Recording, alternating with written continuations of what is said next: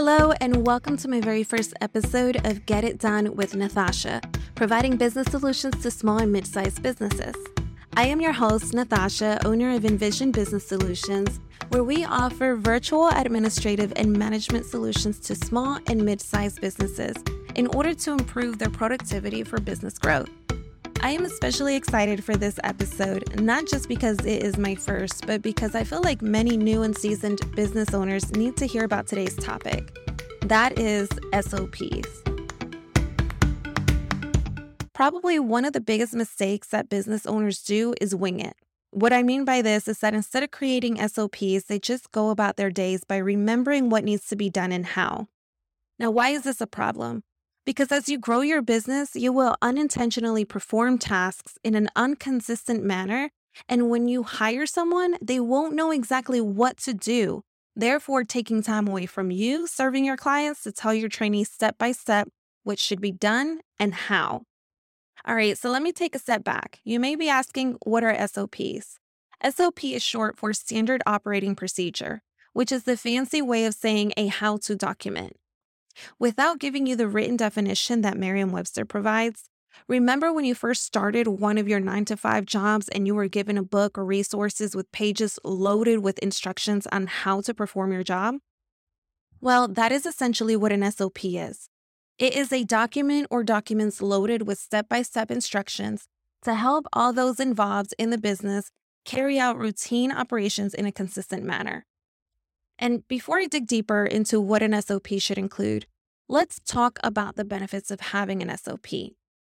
Number one, as mentioned before, it saves your business time when you onboard a new team member. An SOP will already have written guidelines and/or instructions to help get your trainee on board as quickly and efficiently as possible. Therefore, you will save your own time and those of your team members that otherwise would have to train them. Number two, it will reduce the number of errors and improve productivity within your business. With written SOPs, you won't get multiple questions a day on how to get something done, since your team will understand step by step and have examples of the work that needs to be completed. Number three, by having your SOPs written down, it will help you determine where you may have a gap in service. You will find that you may be forgetting an important step when following up with a lead, which in return could improve your conversions. Maybe you need to convert a manual step into an automated step, usually for things that are constantly repeated. Either way, after you write down your SOPs and go back to review them, you'll find things you wouldn't have noticed at first. Now, you can already determine for yourself that there are countless benefits of having an SOP and how truly important it is to have them in your business. So let's talk about what needs to go into one.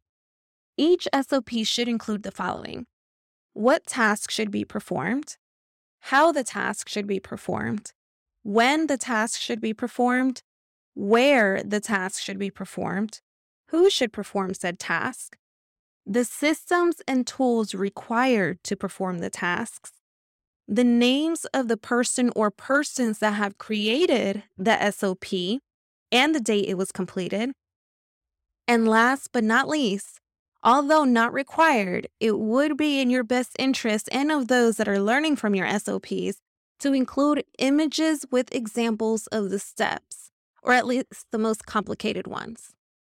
Now listen, depending on the complexity of the task required in your business, it could take a while to create your SOPs and refine them, but getting started is what you have to do to get them done. If you have several departments, break them down by departments versus trying to sit there in one day to complete them. And if possible, have your team help you write them. They know firsthand what needs to get done and how, right? So use that to your advantage to get these done. Now, creating your SOPs is an absolute great start, but it isn't a one and done type of task.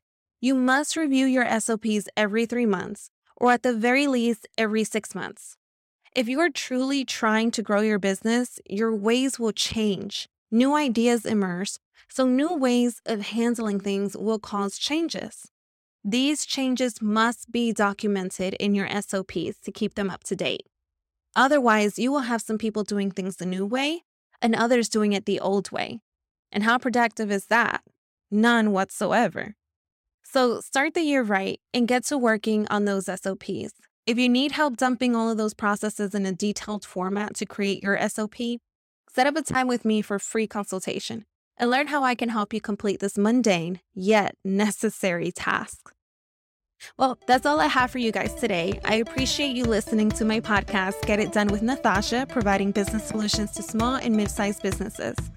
Don't forget to subscribe so that you get notified when my episodes post on the 2nd and 4th Mondays of the month at 9 a.m. Eastern Standard Time. And if you found today's episode of value, please share it with your friends. Again, I am Natasha, your host. Let's get it done.